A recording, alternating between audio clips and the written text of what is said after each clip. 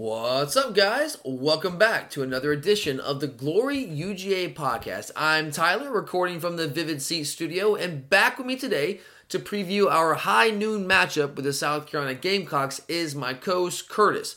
We will break down every aspect of this game momentarily, but first we do want to remind everyone that you can follow the podcast on Twitter at glory_UGA. And you can also email us directly if that's easier for you. And that address is gloryugapodcast@gmail.com. We know that not everyone does the whole Twitter thing, so we want to make sure to give everyone that other option as well.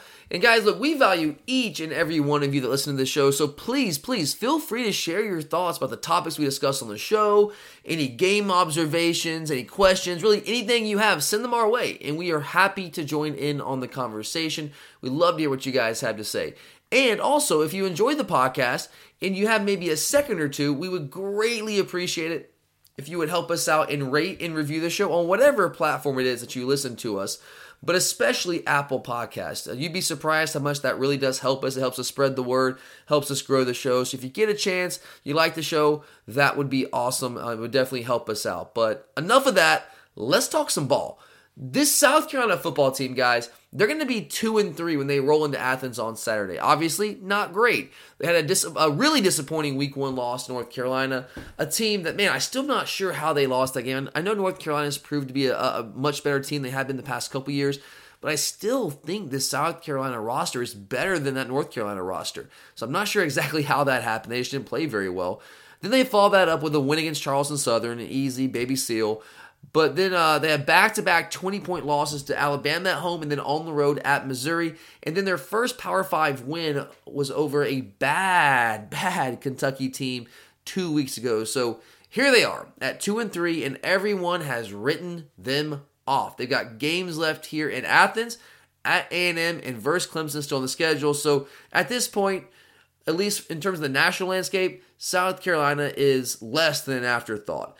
But Curtis, I will say, I think this South Carolina team is better than their record. Or at least, I guess I would say, I think they're more talented than their performances to this point would seem to indicate. I think that's maybe how I would phrase it.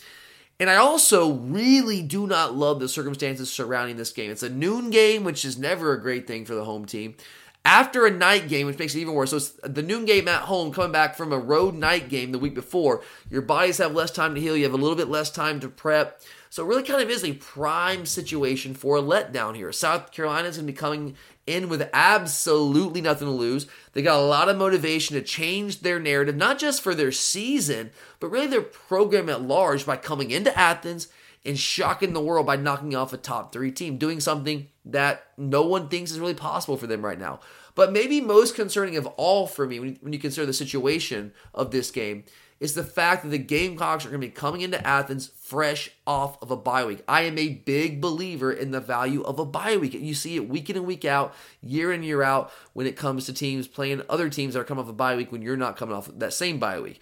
It allows coaching staffs to dig deeper when putting together their game plan. They have more time to do that, to really think it out. It also, gives the players themselves more time to get in the film room, study the film, familiarize themselves with our formations, with our tendencies, our tells, all those things. So, Curtis, I'm probably crazy, but how much of a game do you expect the Gamecocks to give us on Saturday? I think you always have to be prepared for them to give you a good game. It's not going to be the loudest crowd.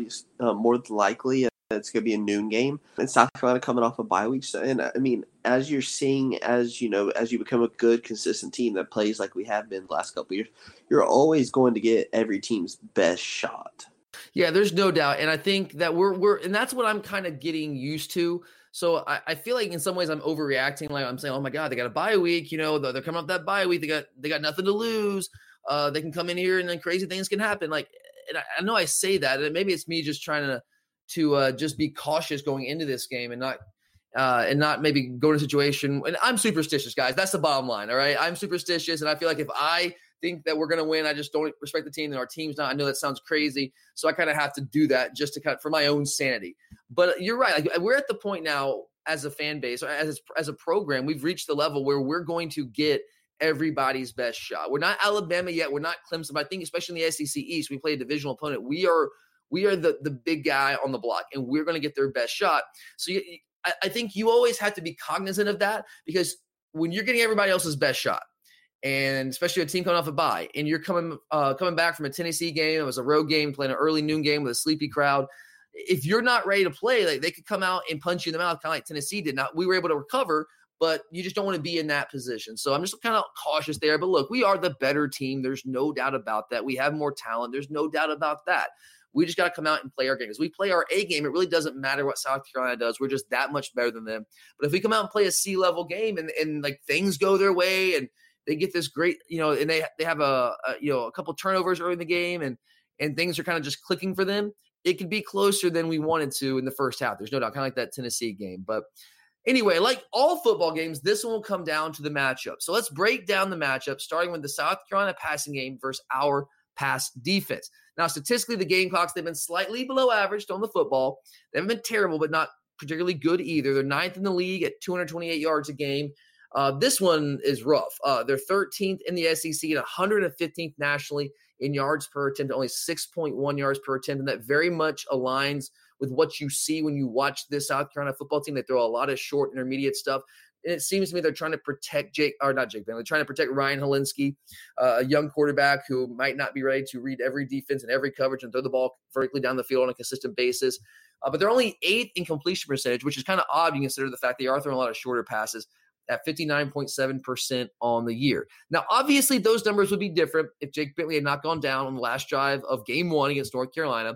They've now got former top 75 recruit Ryan Helinski, which I'm sure a lot of you guys, you know him by now, but you probably remember his name if you follow recruiting from back a year or so ago. We recruited him pretty heavily coming out of California. He's been the guy since Bentley went down. He now has 4 stars under his belt, and he's going to be the guy leading the Gamecock offense on Saturday between the hedges.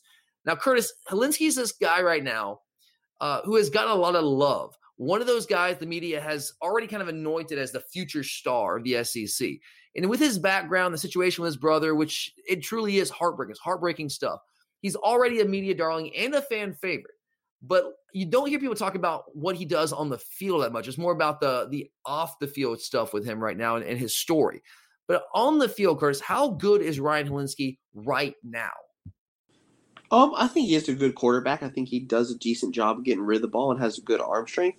But I think that he still has a lot of growing to do, especially when it comes to his road starts. His only road start to date was not very good against Missouri, who is not a defense that anywhere is as talented as we are and not a hostile crowd. So I think that needs to be taken into account. And yes, he put up some big numbers against Bama, but he had a lot of opportunities, and he also I think the one place he struggles on is to get into the red zone and the field starts to shrink. He really starts to struggle. Yeah, you're absolutely right. And you mentioned the Alabama game, and that's the game people point to and say, "Oh, these are signs right here." You watch how we play against Alabama; it's one of the best teams in the country. He performed really well in that game, so this shows you he's going to be a future star. And yeah, he performed well-ish. He did have 324 yards passing. I think some people are still stuck in the old school mentality. If you throw for over 300 yards, that means you did something special. And it's still a good marker to hit, but there's more context to it. He also threw the ball 57 times in that game. He was 36 of 57, did throw for 324, but only threw for 5.6 yards per attempt. Again, going back to the idea they're throwing a lot of shorter passes, trying to get the ball to their playmakers in space. And then you mentioned the Missouri game. So a solid game against a very good Alabama team, obviously an elite Alabama team. But he follows that up on the road with a 19-for-41 game against Missouri in a bad loss on the road. And he actually got a lot of responsibility for that loss, and he should have. You go back and watch that game, which is one of those games I looked at preparing for this show.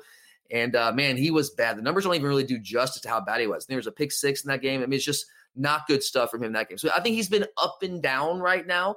He does have the skill set. He has the physical profile. He's an athletic enough guy, not a true dual threat, but he can move enough to escape the pocket and pick up a first down in a third and long situation if you don't respect him there.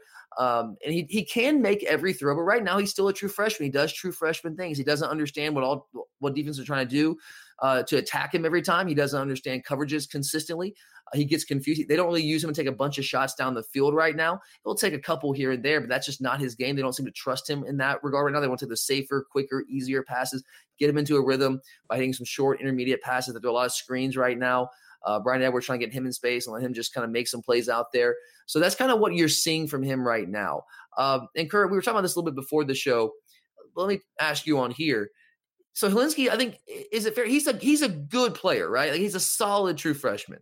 But is he good enough to lead his team to a road win over a top 3 team as a true freshman? Is he that good? I mean, I'm not ready to say he's not, but I still think that he has a lot of growing up to do. Like I mentioned, since he struggles in the red zone, you can't struggle in the red zone against a good team. You have to be able to put up touchdowns Yeah. because field goals don't win you get big games. Yeah, there's absolutely no doubt about that.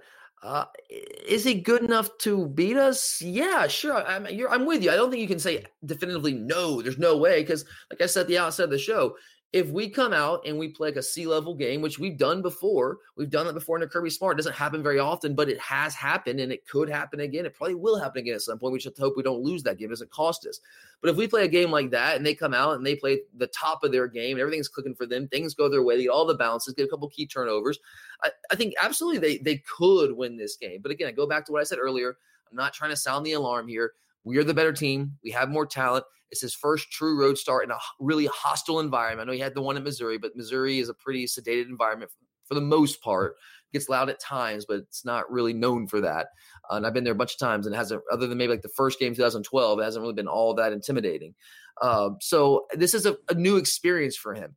But to sit here and say categorically that he has no ability whatsoever to possibly lead them to victory in Athens on Saturday, that's a little much. He's good enough to do that, but we'd have to help him. I'd say that we have to help him, but he's good enough. If we make some mistakes, he's good enough to potentially help this team capitalize on them. I'll say that. Now, in some ways, the South Carolina offense, they're kind of in a similar situation to the Tennessee offense.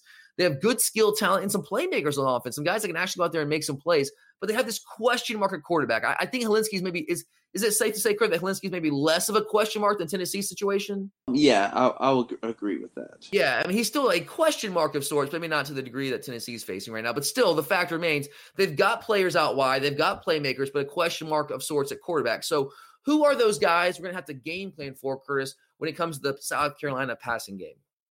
I mean, first you have to mention Bryan Edwards. That's the guy. That he is the dude. It begins, it ends with him. He's got 27 catches on the year, 348 yards, 13 yards a catch for him. He's kind of their big play guy, and he's been that way for a couple years. He's a guy that's kind of like a complimentary piece to Deebo Samuel for a couple years, but now he's kind of stepped out to his own, and he is the guy for them. 3 touchdowns on the year.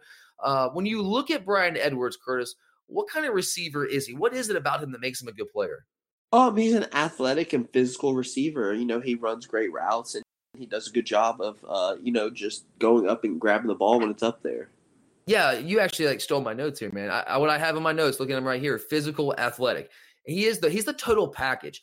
He's not necessarily a true burner, but he's got good speed for his size, about 6'3", about 215. He's a physical receiver, can go up and win at the top of the route, breaks tackles when they get him in space, which is one of the things they're trying to do with him right now.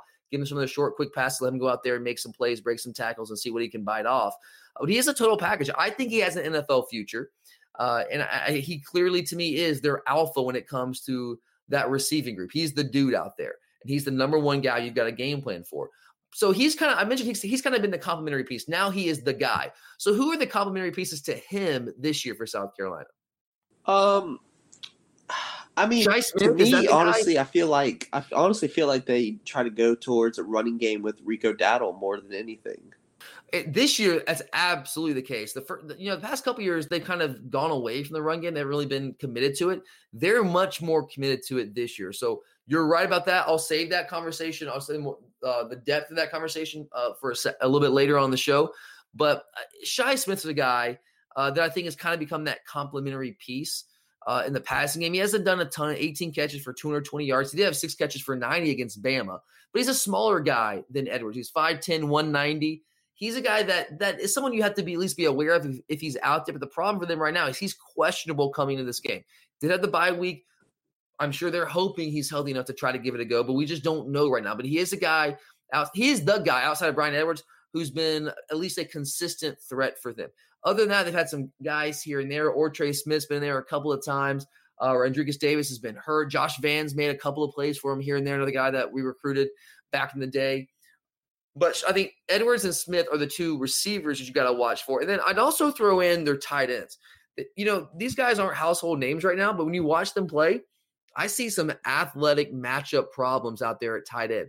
It was Keel Pollard who was the guy that was going to be their tight end coming into the year. He was the guy who's former receiver, jumbo receiver from Colquitt County. ends up at South Carolina, has become a tight end or became a tight end, but he got hurt and his career's over. So he's not a part of this team, right? Or he's not at least a part of the team on the field right now. He's still with the program. But they got Kyle Markway and Nick Muse, who's a transfer that came in this year. And those guys have combined for 21 catches and 224 yards, 2 touchdowns on the year. Not massive numbers. When you watch them play, when I see these tight ends play, I'm like, wow, those guys are pretty good. Like, those guys can create some matchup problems. They're both athletic, create those issues, especially against base defenses. So you got to at least watch for them. And they really like those tight ends. They just, with a true freshman quarterback, you would think a tight end would be more of a safety blanket, but it hasn't really turned out that way to this point. But those guys are still, I think, a talented duo there that can make some plays if we don't pay attention to them. But all right, Kurt, when it's all said and done with this South Carolina passing attack, when you match them up with our passing defense, who are you giving the advantage to? I think I'm going to go with our team. I think that the thing that hurts South Carolina as much is they're not really a big play type team. They're not built for the big home run threats. No, they're not. In the past, they have been. But this year, it's a different story with a true freshman quarterback. And I think when you look at this statistically, we are 7th in the SEC in pass defense, 219 yards a game, and they're 9th in the SEC in passing offense, as I mentioned at the outset. So it's not a dramatic advantage either way on paper. It's fairly even. And they do have a stud wide receiver in Brian Edwards. They got some good pieces around him. But as good as Hilinski will likely be eventually, I would say, again, going back to the idea, in his first real start in a truly hostile road environment against the best defense he has faced this point, that's just not an ideal situation for anybody. In South Carolina, they're also 12th in the SEC and 84th nationally in sacks allowed. You got to consider the pass protection. We're talking about a passing game. They have not done a good job protecting him. And right now, we have done a much better job of affecting the quarterback. We're top 25 nationally in sacks and 4th in the SEC at 3 sacks a game. So this might be another one of those games like we saw against Tennessee where 3 sacks, 11 tackles for loss. We might be able to affect him with our pass rush because they haven't been particularly effective in protecting him against the schedule they played to this point. So I'm with you. I think I'm going to give the advantage to our pass defense here. All right, so we've discussed that. Let's move on to the South Carolina rush offense versus our rush defense. They're not necessarily a great rushing team, but I'll say they have made significant strides over where they were last year. And Kurt, you kind of just alluded to that. Just to give you guys a feel for that. They're 12th. They were 12th in rushing, 12th in the SEC in rushing last year at 152 yards a game. But right now, I know it's only a couple games in the year, but they're right now sitting at 5th in the league at 203 yards a game. They only averaged 4.7 yards a carry last season, but they're up to 2nd in the SEC right now with 6 yards per rush so far. So that's really been a huge blessing for them with this, with the quarterback issues they've had with Bentley going down. Have a true freshman, as good as he's been at times, he's a true freshman.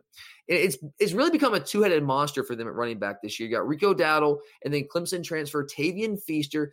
You guys might remember that name. He was at one point the former number 1 ranked all-purpose back coming out of high school who never quite panned out at Clemson. Now he's at South Carolina. So on the year, Dowdle's got 370 yards rushing, 6.6 yards a carry, and right behind him, Feaster's got 290 with 5.8 yards a carry. In their most recent game 2 weeks ago at home against Kentucky, when they beat Kentucky for the first time in 5 years, both Dowdle and Feaster had 100 yards rushing. Dowdle also went over 100 against Bama on just about, I think it was like 12, 13 carries, something like that. So, Kurt, the numbers are much improved for the South Carolina ground game. But how much does their ground game actually truly concern you in this matchup? Not really. I mean, they're going to be a good running team, but I don't think they are as good as the numbers say right now. I don't think the offensive line's that well, and I think the fact that with Hilinski, the way he is right now, teams are going to start trying to take away the run game and force him to beat them. Yeah, I think that's what you got to do. I think it's what you have to do, attack this South Carolina offense. Look, when it comes to Dowdle, like he's one of those guys I've never been able to wrap my head around. I've always thought when I've watched, even back when he first came onto the scene and they were really high on him, I've always thought he had the physical makeup to be a really good back. He's not the biggest guy in the world, but he's physical. He does run hard. He's also explosive, has the ability to catch the balls out of the backfield, but he just hasn't really quite ever put it together until this season because it's starting to kind of kick in now in his senior campaign. And Tavian Feaster coming from Clemson, he's been a really nice addition. Maybe not a feature back, but a really nice piece that runs hard and certainly do more than just fill in for Dowdle for a snap or two. He's a guy who can go out there and be a really good complementary piece. But I will say, if you look at it more closely than just their numbers, yes, their numbers are better this year through 5 games, but it's a small sample size.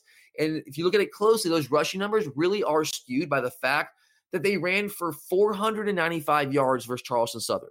Outside of that, in their 4 other games, they've averaged 131 yards a game rushing, which would put them right at 100th nationally and only 4 yards per carry. So I think you got to put that into context. So they basically ran for 500 yards on Charleston Southern, who is I don't even know what Charleston Southern is. Like, who are they? And on the flip side, we are 5th nationally, giving up only 59 yards a game on the ground and 2.3 yards per rush. So if you look at it a little bit more closely, I do think that this is a matchup that should favor us, right? It has to. Yeah, it has to at this point. So I'm not going to say I'm unconcerned, because if there's anything they do well offensively right now, it is running the football. But again, it seems like it was one game where they really just kind of took it to Charleston Southern on the ground. And outside of that, they haven't been bad on the ground, but they haven't been spectacular. They've been 100th nationally, which is slightly, that's more than slightly. That is below average. And we've been really good, like top 5 good, stopping the run. So I think this is a matchup that should favor us. And I'm hoping they don't have a ton of success running the ball, because if they don't have success running the football, we might be able to suffocate their offense. I think we'll have a good chance of that.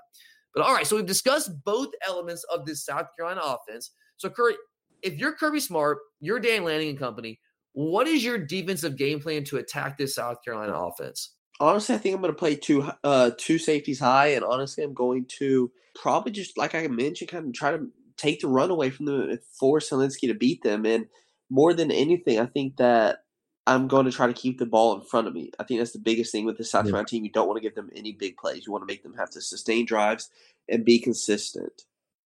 You're stealing my notes. And also, you want to be able to get a lot. You want to get a lot of pressure on Hilinski, knowing that he's on a road start against a quicker defense. Force him into mistakes for sure. Yeah, man. Which is what Bama did at times. Yeah, they were able to get to him at times. Absolutely.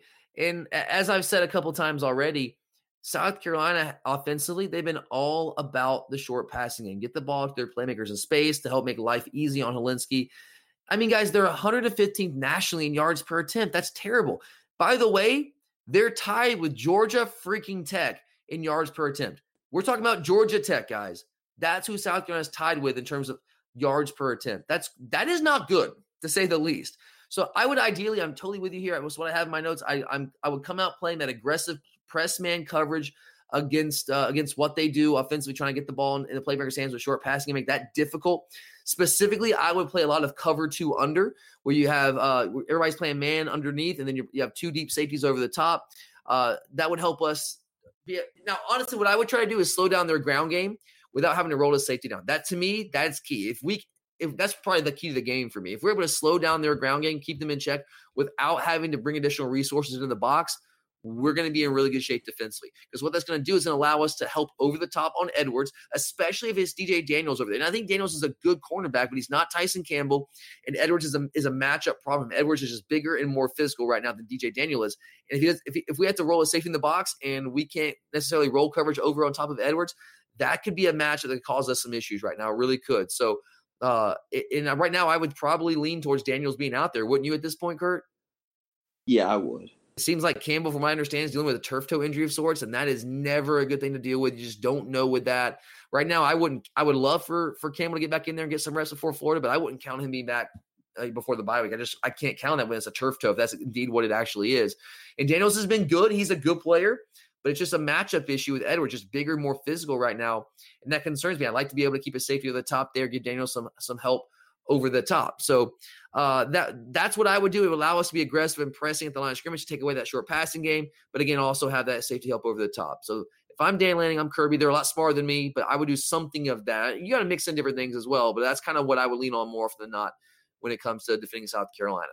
And before we break down our next matchup, I do want to remind all of you about MyBookie. Don't miss the action this week with South Carolina coming to town. MyBookie has that extra something for your enjoyment. Not only sides and totals, but quarters and halves, as well as in-game action. And of course, the Bulldogs to win it all. At last check, we were favored by 24.5 on MyBookie with a total of 52.5. And that just scratches the surface. We've teamed up with MyBookie this October to give you this great offer. All you've got to do up now is sign up at mybookie.ag and use the promo code OVERTIME, and they will completely match your first deposit. Again, promo code OVERTIME, and new users get their first deposit doubled. mybookie.ag. You play, you win, you get paid. But all right, let's move over to the other side of the ball and look at how our offense matches up with the South Carolina defense. And we'll start with our pass offense and the South Carolina pass defense. Now, defensively, South Carolina is near the bottom of the SEC in defending the pass. They're 11th in the league, 96th nationally, giving up 251 yards a game and 7.2 yards an attempt. Now, that is skewed somewhat. I have to give them credit here. That's skewed somewhat by giving up nearly 500 yards passing and 5 touchdowns to Alabama, which, by the way, guys, is the most yards Tua Tagovailoa has ever thrown for in one single game was against South Carolina earlier in the year. But they also, I want to put that in context, but they also did give up nearly 250 yards passing to North Carolina and a true freshman quarterback, Sam Howell, in week 1. So I'm just not sure how good they are defending the pass. What has been, can you look at the South Carolina defense, Curtis? What's been the issue for them against the pass? Honestly, I want to say I feel like their DBs aren't good at tackling. So once the receivers are getting the ball, they're really struggling to get them down. I think that certainly has been an issue for them. It really has been, which is odd for a Will Muschamp coach defense. Usually they're pretty fundamentally sound. I think another issue that I see when I watch them play is they don't have a ton of depth. They really don't have a ton of depth defensively, especially in the secondary. Jamias Williams, I'm sure everybody remembers that name from Grayson High School. He quit the team already. What was it, 3 games in the year, Kurt? Yeah, I believe so. I think 3 or 4 games. Maybe it was going into the Kentucky game, so maybe after 4 games. But he's no longer with the team. They didn't have a ton of depth before that. He'd been moved around from star to safety, and then he was losing time at safety. So he's done. He's gone. So they don't have a ton of depth. And I think they have issues at safety right now. They had those earlier in the year. They're trying to address those. And moving Jamias out of the starting lineup was one of those attempts to address that issue. But they're still not very good at safety. I actually think they have some pretty good cornerbacks. J.C. Horn, yes, son of former Saints receiver Joe Horn. Yes, that Joe Horn with the cell phone in the end zone, that whole deal. He's actually, I think it's a guy that could be a budding star at corner. And on the other side, I always have trouble saying this guy's name, Israel Mukwamo, we're going to go with. And both those guys have some length at corner. J.C. Horn is 6'1", Mukwamo is 6'4". And I think Horn's probably the better of the two, but both those guys are pretty good at cornerback. I'd give them credit there. But at safety, which with JT Ebay and RJ Roderick, they're average at best at safety. They lack athleticism in general, and I think those are guys that you can really target the pass game. And then at star right now, they've had to make some adjustments, and they're playing true freshman Jamie Robinson, who's a guy that we kind of lightly recruited last year, but never really gave a committable offer to. He ends up at South Carolina, so he's a guy that's a good, solid player. We were at least in discussions with him. We were communicating with him, but never quite gave him the green light to commit. But he's a good, solid player. But he's a true freshman as well, and a smaller guy at that. It's one of the reasons we ultimately did not take him last year. And they also don't have particularly athletic inside linebackers. TJ Brunson's a guy who's been around for a while for them. He's about a third-year starter now. Sherrod Green, those guys are fine between the tackles, but they struggle in space. Brunson's a little bit more athletic than Sherrod Green, in my opinion, but I still think he struggles to move sideline to sideline. So to me, yeah, they've got some guys out there, but there are certainly some areas that we can really attack in that South Carolina secondary. But on the other hand, our passing game, Curtis, it has been a well-documented work in progress, to say the least, with our largely young, inexperienced wide receiver group. So even though they have some issues in that secondary, Curtis, how equipped are we to take advantage of some of those deficiencies? I think we are well equipped. I think it'll help that we've got some speed on the outside.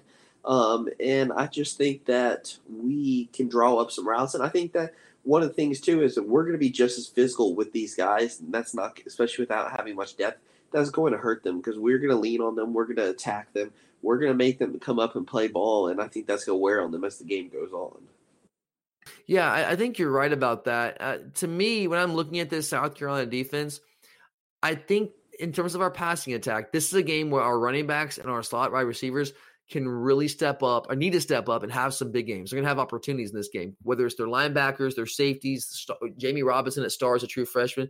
I think we're going to have some opportunities to hit some big plays against those defenders. I mean, if you go back to watch that Bama game, which I did, Bama murdered them with RPOs and burned safety after safety and inside linebacker after inside linebacker. And I know we don't quite have the receivers. Well, I shouldn't say not quite. We just don't have the receivers that Bama has. But we have guys, I think, that are still plenty good enough, plenty athletic enough, plenty fast enough to take advantage of some of the issues they have at linebacker, some of the issues they have at safety, and even, again, Jamie Robinson is star. Now, I will say in terms of the pass rush, DJ Wonnum, I think, is a good pass rusher. I mean, I think he's the best edge rusher they've got. He was third in the SEC in tackles for loss before he got hurt, but he's out at least for this game, maybe another week as well. I think that loss, Curtis, how big of a blow is that for them? Oh, that's a huge loss because now all you really have to game plan for is Kinlaw, because outside that, they don't have anyone that's really a good pass rusher that can move the pocket or get to the quarterback. Yeah, I think Wanham being out is a big issue for them because you mentioned Kinlaw. Now we're going to be able to maybe direct a little more attention to him because Wanham's the guy. When him and Kinlaw are on the field at the same time, those are two guys that can wreak some havoc back there. And we got fortunate. I don't want to say fortunate. I don't want to say any guy's injury is fortunate, but we didn't have to play him last year. He got hurt in week 1, so he didn't play in Columbia when we played there in week 2 last year. And he's a good player. And it looks like we're going to miss him again this year. So I don't really take any pleasure in that because I don't see anybody get hurt. But I do think that's a big blow for them. I do think it's a benefit to us. I still feel good about our offensive line, but not having DJ Wanham out there, that's going to hurt them, and that's going to make it a little easier to handle this South Carolina front, especially when it comes to rushing the passer. So I do think that I know we haven't been a great passing team, but when you have Jake Fromm back there with what Jake Fromm brings to the table and some receivers who are starting to kind of to grow up a little bit and get a little more comfortable in our system, I think that we still should have an advantage against the South Carolina passing defense. It might not be an overwhelming advantage, but I still would give our guys the edge in this matchup. Now, the other element here in offense, obviously, is the run game. We when you're looking at the South Carolina defense, they're maybe not quite as bad against the run as they are against the pass, at least statistically, but they're not really great there either. They're 9th in the SEC, get up 139 yards a game on the ground, and 9th in yards per attempt. They give up 238 to North Carolina in week 1 and nearly 200 to Missouri. They did hold Bama to 76 yards in that game and right at 3 yards an attempt. But again, Bama threw for 500 yards in that game, so I'm not sure how relevant that really is. But they're not necessarily terrible against the run, but they're not really great either. One thing I will say, when you look at this South Carolina defense, when they're healthy, when everyone's healthy, they have a very solid defensive line. Kyer Thomas, Javon Kinlaw, DJ Wanham, Aaron Sterling, Rick Sandage. They have some guys. They have some players, some good players, some good options, some depth up front when they're healthy. But they're not exactly healthy right now. Kyer Thomas is out. Wanham is out. I do have Kinlaw, Sterling, and Sandage. Well, Sterling is questionable, but I think he's probably going to play. And then inside linebacker, they have some solid vets, but I'm not sure if those guys are true difference makers. So, Kurt, when you look at that front seven, let's say the whole front seven, who are the true difference makers in that South Carolina front seven? I mentioned it. The only one that I really feel like is a true difference maker is Kinlaw. I'm 100% with you. That's exactly who I have in my notes. This is the only guy I have in my notes. Am I going too far if I say that I think he is an all-SEC first-team type player? No, not at all. I mean, he was even getting pressure and doing stuff against Alabama's offensive line. He's a freaking beast. And I know Derek Brown is really good. He gets all the love. But Javon Kinlaw is, in my opinion, honestly, just as good. It might maybe even better. I mean that. Javon Kinlaw is really good. When I watch them, he's the one guy oh my God, that is a game wrecker right there. I mean, he's a flat-out NFL player. There's zero doubt about that. He is an NFL player. And he's actually leading the SEC in sacks from his interior defensive tackle position. He's got 4 sacks in the year. Now, they do move him around. He plays some at nose, the 0 tech. He'll play a little 3 tech. He'll even slide down and play a little 5 tech, which is kind of like Derek Brown. Auburn moves him around like that too to make it more difficult to game plan for him and to give him more opportunities in different situations, in different packages. And they do that with Kinlaw a lot. Like, that guy is a freaking beast. And I know our offensive line is really good, but that guy is a monster. He is an absolute monster, and he is someone that we have to know where he is every single snap because he's the one guy that they have on that defense that can blow up a game plan. He is that one guy. Now, DJ Wanham, when healthy, is borderline that, but he's out. So we're not even going to really go into much more detail with him. And Kurt, we obviously we want to run the football. Everyone in America knows what we want to do, and that includes Will Muschamp and defense coordinator Travaris Robinson. So what level of success do you expect us to have running the football against this South Carolina front? I think we may have success because I think that if you use the pass well enough on first and second downs like we did against Tennessee, is going to open up the run game. That's just, if you don't have them guessing and knowing what you're going to do, then you're going to have abilities to be successful in the run game. I mean, yeah, they shut down Alabama, but Alabama has not really been a good rushing attack so far this year. And, Kentucky same thing. They're not. I mean, they're just terrible in offense right now. So, I think that there is the ability to run there. We just have to not be as predictable. That's a great point. You're right, because we saw how much more effective, or we didn't make it necessarily more effective, but we saw how we were able to kind of merge the run game and the pass game and how they kind of played off each other in that game against Tennessee, throwing more on first down. I told you guys we threw a lot more on first down, broke that down in the Tennessee recap. We threw the ball a lot more on first down. It made the running game effective. It opens up some more lanes for us to run. It opens up some breathing room for the backs and the offensive line. So do you expect us to continue with that trend, or is that kind of a one-game anomaly in your mind? I think you may see it continue. I mean, maybe it's because Pruitt and then know us, but that's also the case for South Carolina. Yeah, I want to believe it, man. I really, really want to believe it. And I said coming in the Tennessee game, I'll believe it when I see it. We saw it for one game, and now I guess I'm in. I'll believe it. We're going to do it consistently when I see it. So I'm there now. So maybe if we see it this week, I'll feel a lot better about it. But at least we seem to be on the right path in that regard last week. I want to believe it continues. But in terms of like how much success I expect us to have running the ball against South Carolina, I would say, honestly, I feel like we're going to have as much success running the ball as we do against most teams. It's probably going to be tough sledding early on, somewhat like it was against Tennessee, although we didn't really have too many issues running the ball early in that game. We were moving the ball fine. But they're going to likely sell out against the run. I think that's what they're going to do. I don't expect them to do what Tennessee did and kind of play with that too high safety shell all game long, because that's not really necessarily what Muschamp does. That's a Pruitt thing. And Muschamp, he's a defensive guy, and all good defensive guys worth their salt. They want to make you play left-handed. So Muschamp knows what we do is we run the football, so he wants to try to take that away from us. I think that's what they're going to do.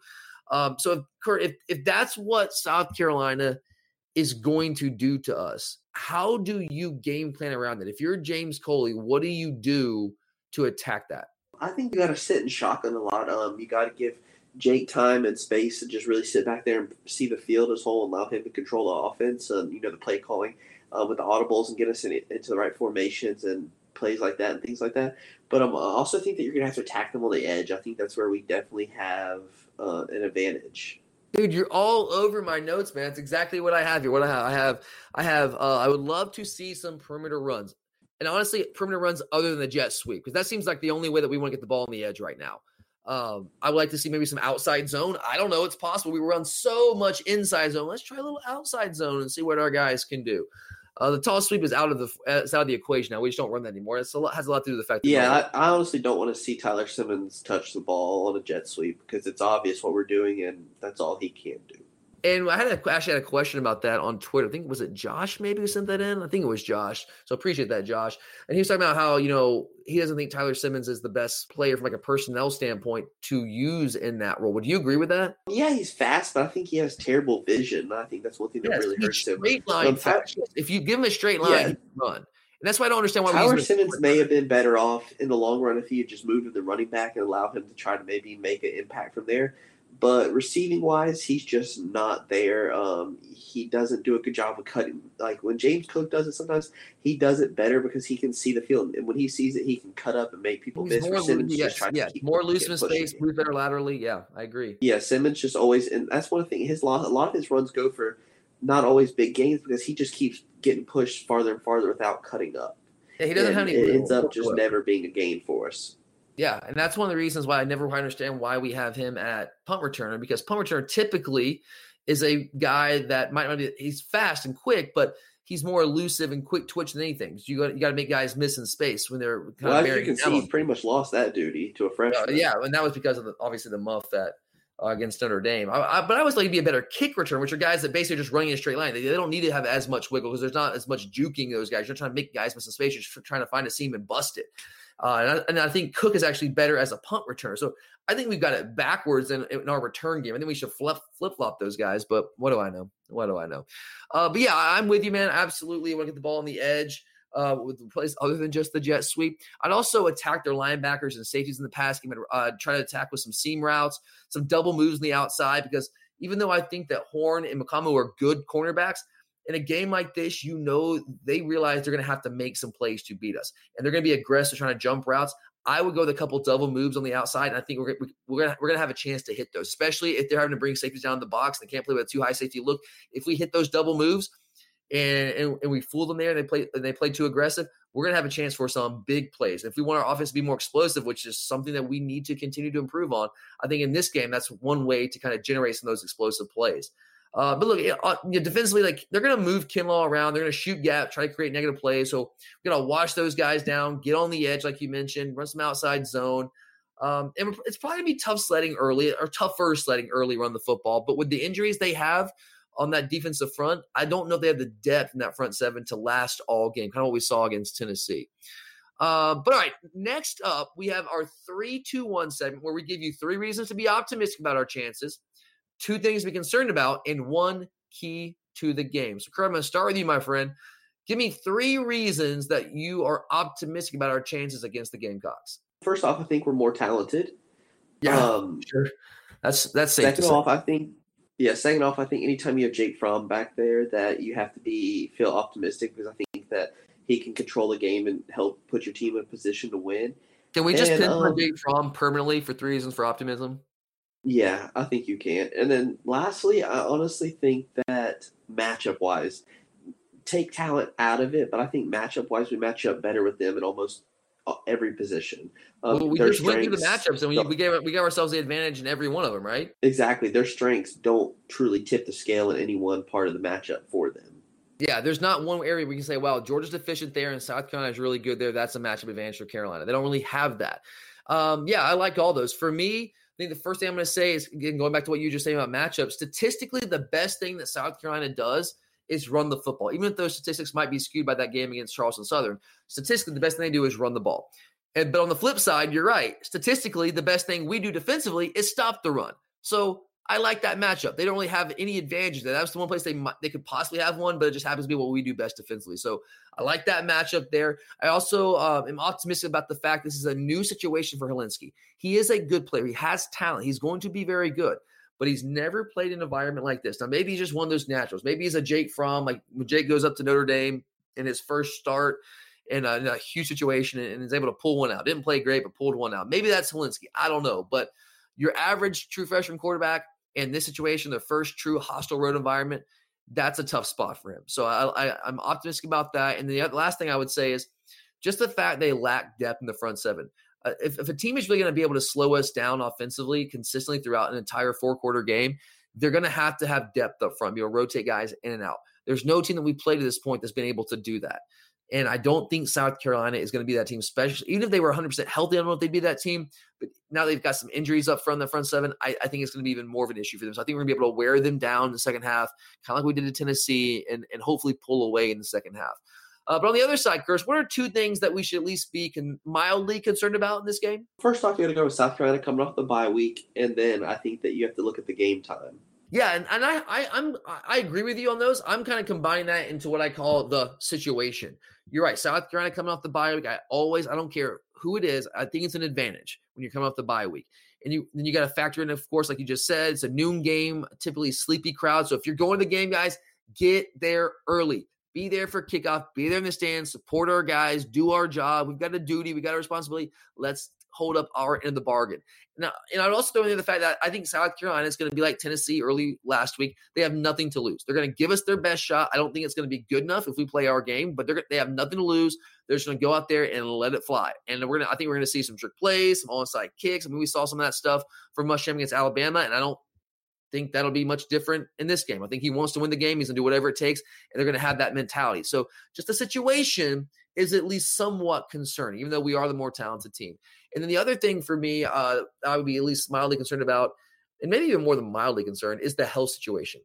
DJ Daniels, I mentioned, is if he's out there, if Campbell can't go, and Daniels potentially matched up on Brad Edwards at time, which he will be. I'm sure that South Carolina will try to scheme that up if Daniels out there. That's not a matchup I love. It's not. I really would like us to be able to have some safety up over the top for him.